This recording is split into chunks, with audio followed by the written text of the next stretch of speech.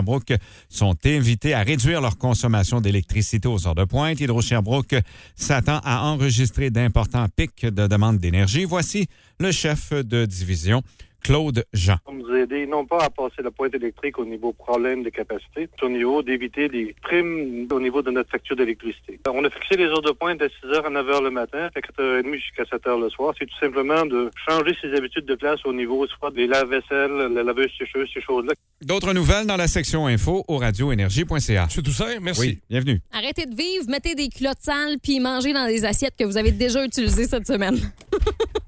C'est facile.